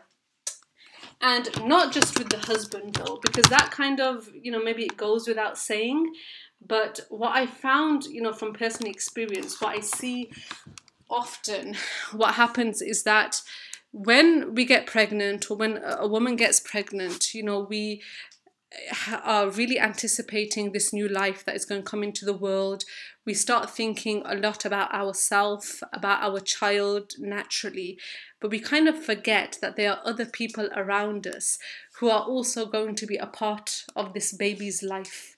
And what we really, really don't want is for a child to be born and we ourselves do not have a great relationship with our parents or with our siblings or our mother-in-law or father-in-law. So if not for the sake of anything else, but only for the sake of Allah subhanahu wa ta'ala and for the sake of this child that is going to be born, now is really a perfect time to be working on building ties of kinship. Because when it comes to, the rights that our parents have over us, subhanAllah, the Quran talks about it again and again and again. The Prophet ﷺ mentioned the rights of the parent so many times that it's almost inconceivable to think that we can expect any sort of barakah in our life if our own parents are not pleased with us. Imagine that you are soon to become a parent. You want a child that is going to be good and righteous, who is going to be there for you, who is going to make dua for you. But if you yourself are not that child to your own parents, then this is a type of double standard. How is Allah subhanahu wa ta'ala going to grant us this?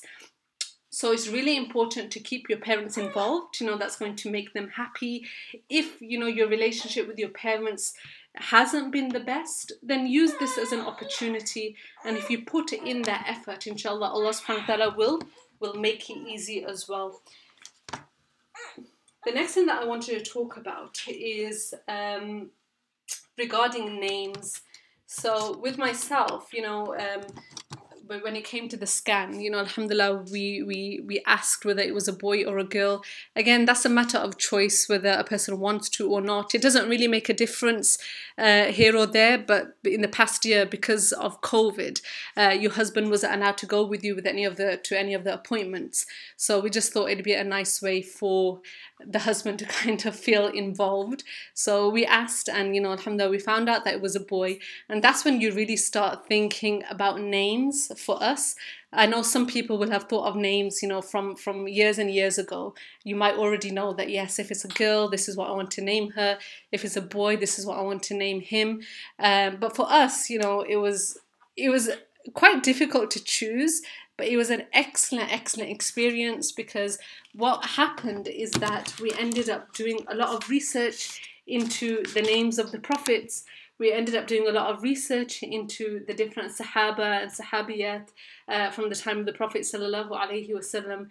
So not only are you kind of educating yourself, but you, through your research, are falling more and more in love with Allah and His Messenger sallallahu alaihi wasallam. So there are so many names that are found in the Quran of the prophets, throughout the Seerah as well, that we can kind of use. You don't have to use one of these names. Obviously, any name that has a good meaning is perfectly acceptable.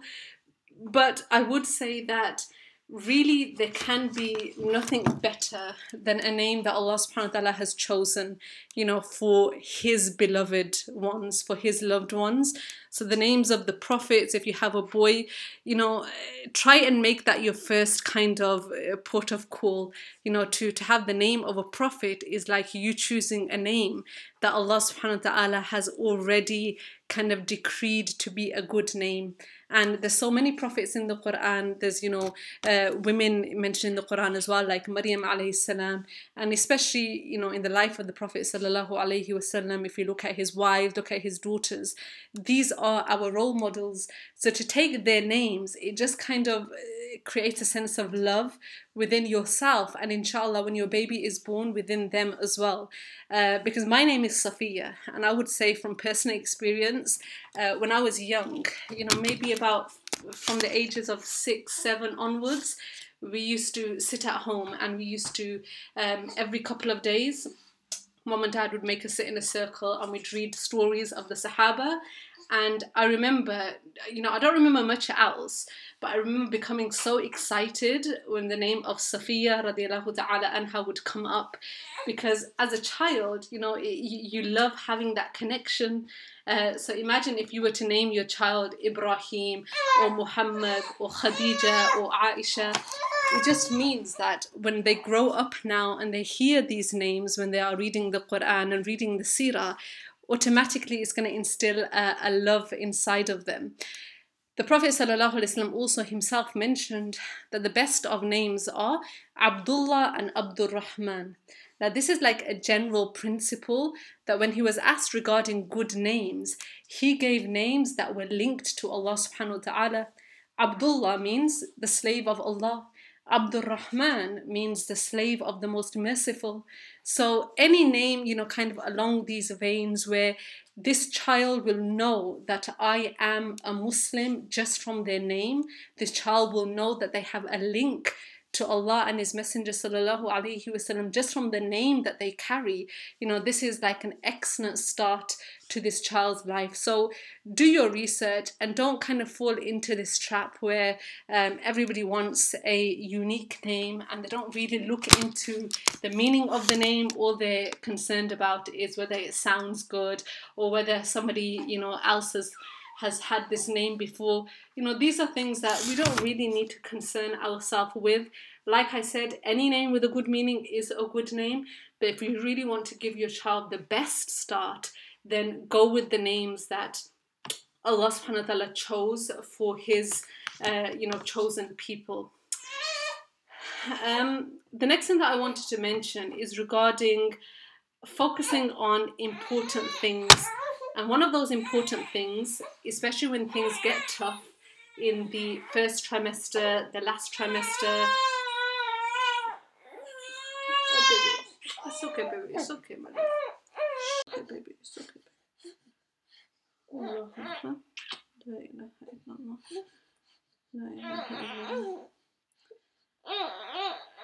Something that a lot of people ask regarding is specific du'as that they can read during pregnancy or during labor.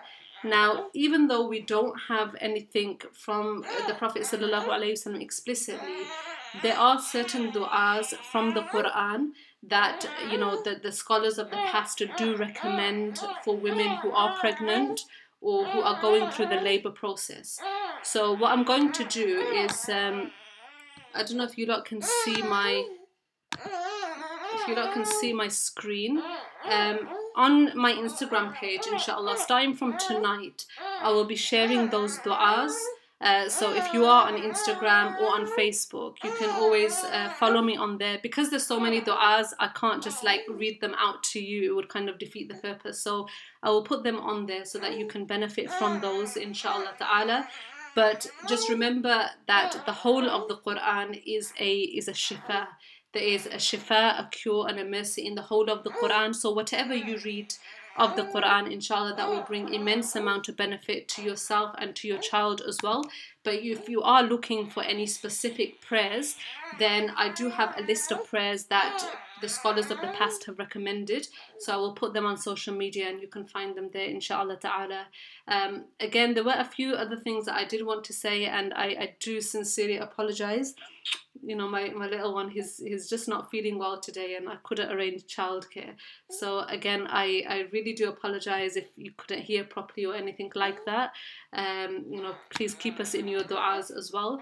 And anybody that is pregnant at the moment or hoping to become pregnant, I pray that Allah subhanahu wa ta'ala eases your pregnancy for you, allows you to become the best version of yourself, and grants you a child that will be the coolness of your eyes and a leader for the righteous, inshallah ta'ala. Like I said, please follow me on social media where I'll be uploading those du'as. We do also have a talk coming up very, very soon, which is called Powerful Prayers. So those of you that know regarding the dua of istikhara or the dua of haja, then you will know how these du'as are extremely, extremely important.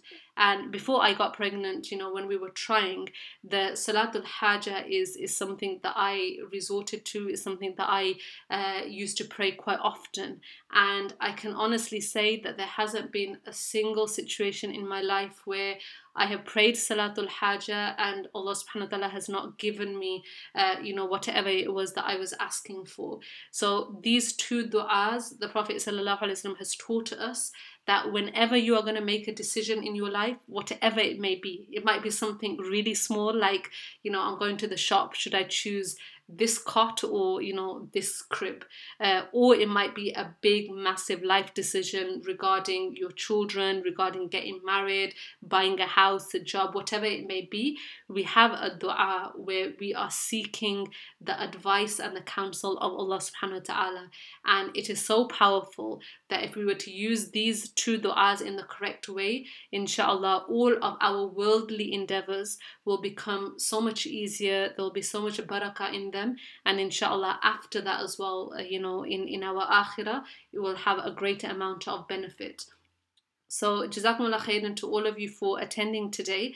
My name is Safiya Maryam, and again, if I have said anything wrong or you know you couldn't hear for any reason, please do accept my apologies. I'm going to introduce our next speaker now, who is my very close friend and colleague, Ustada Shabnam, who's going to be talking a little bit about post-birth, what kind of tips we have for them.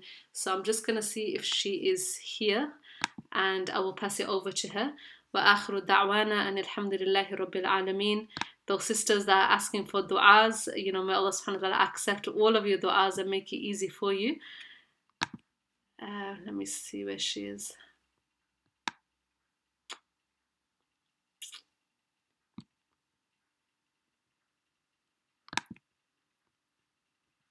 Assalamu alaikum wa rahmatullahi wa alaikum assalam wa rahmatullah. So the Shabnam, thank you for joining us. I'm going to pass it over to you now, inshallah, and I look forward to listening to your talk. Inshallah. Okay, Ustad Safiya, if you can please press record on, because I can't press it, yeah? So yes, you have to press the record button. you forgot to record yours. I was trying to get hold of you to record the session. I know I have recorded it. So again, if anybody does want a copy of the recordings, I have recorded it separately. So we can always put that on our social media pages. On here as well. Okay, inshallah. That's fine.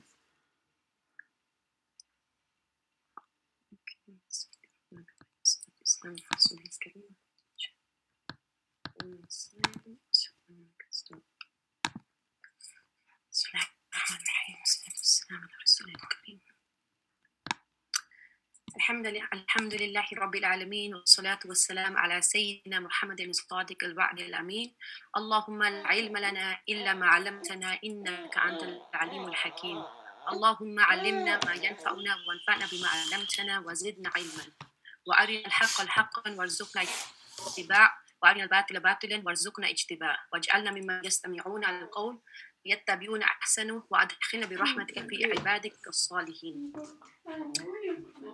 قال الله سبحانه تعالى في القرآن المجيد بعد أعوذ بالله من الشيطان الرجيم إن الله وملائكته يصلون على النبي يا أيها الذين آمنوا صلوا عليه وسلموا تسليما قال رسول الله صلى الله عليه وسلم كلكم راع وكلكم مسؤول عن رعيته. Assalamu alaikum wa rahmatullahi wa barakatuh, my dear respected sisters, mothers, daughters in Islam. I pray you're all well. And Jazakallah khair for attending our course today. And I pray that it's been of a great benefit for you, for sisters who are expecting, who are looking to have a baby in the future, inshallah. And those of your family members who are pregnant, and inshallah you can help them, and inshallah guide them and be a source of sadaqah jariyah for yourselves as well, inshallah. Now that Sister Sophia has mentioned the start of when a woman finds out that she's conceiving, and alhamdulillah, it's one of the greatest blessings that Allah subhanahu wa ta'ala can bestow upon an individual, one of the greatest blessings of this dunya. And I think primarily a person, when they get married, one of the first things that they do think of is wanting to have a child. And this is just something natural. It's a natural instinct that Allah subhanahu wa ta'ala has placed within a woman, especially a woman, because a woman is very maternal. Just 1 second, let's go to the screen. Okay. Sister Sophia, I'm sure you're on. If you can't hear me, please let me know, because I don't think anybody else will be able to unmute themselves, because I was having the same problem as well. No, we can hear you, Ustadha. Okay, that's fine. So one of the greatest things that Allah subhanahu wa ta'ala can bestow upon us is, like I said, is primarily one of the a natural instinct within a woman that she wants to bear children and want to be a mother of children. And alhamdulillah, like I said, it's one of the greatest blessings. So when you find out you're pregnant, it's great joy, it's great happiness. And then everything starts, and Sister Sophia touched upon as soon as we find out you're pregnant. But this journey, to be honest, this journey begins even before a person has even become pregnant. The fact that you want to have this child and you want to have a righteous child begins from even finding the right spouse and marrying the right spouse and being that right character yourself before even bringing a child into this world.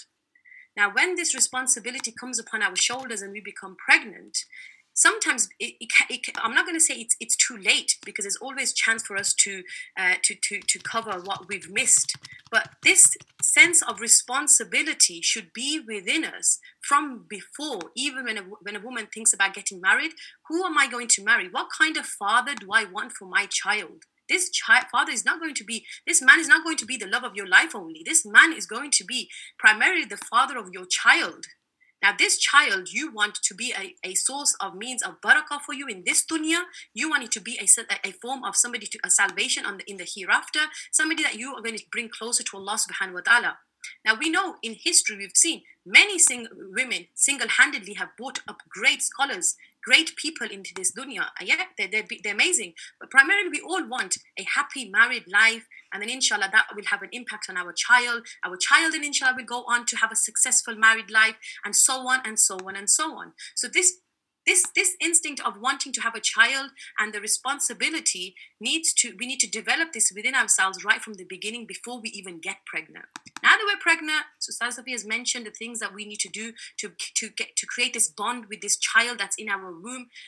What effects are happening in this child, even though as a believer, as a Muslim, what are my responsibilities as a mother bearing this child who's inside me? Now that that stage is over, I don't know whether you have or you haven't, but now that this child has come into this light, into this world, it straight away becomes like a moment of probably the greatest joy. And how much I've heard from sisters, my own sisters, I alhamdulillah have just I've become another auntie for the 19th time to a nephew, alhamdulillah, last week. And the joy that I see on the mothers' faces is something that is words cannot express. The feeling of comfort, the feeling of completeness, the contentment, it's unreal.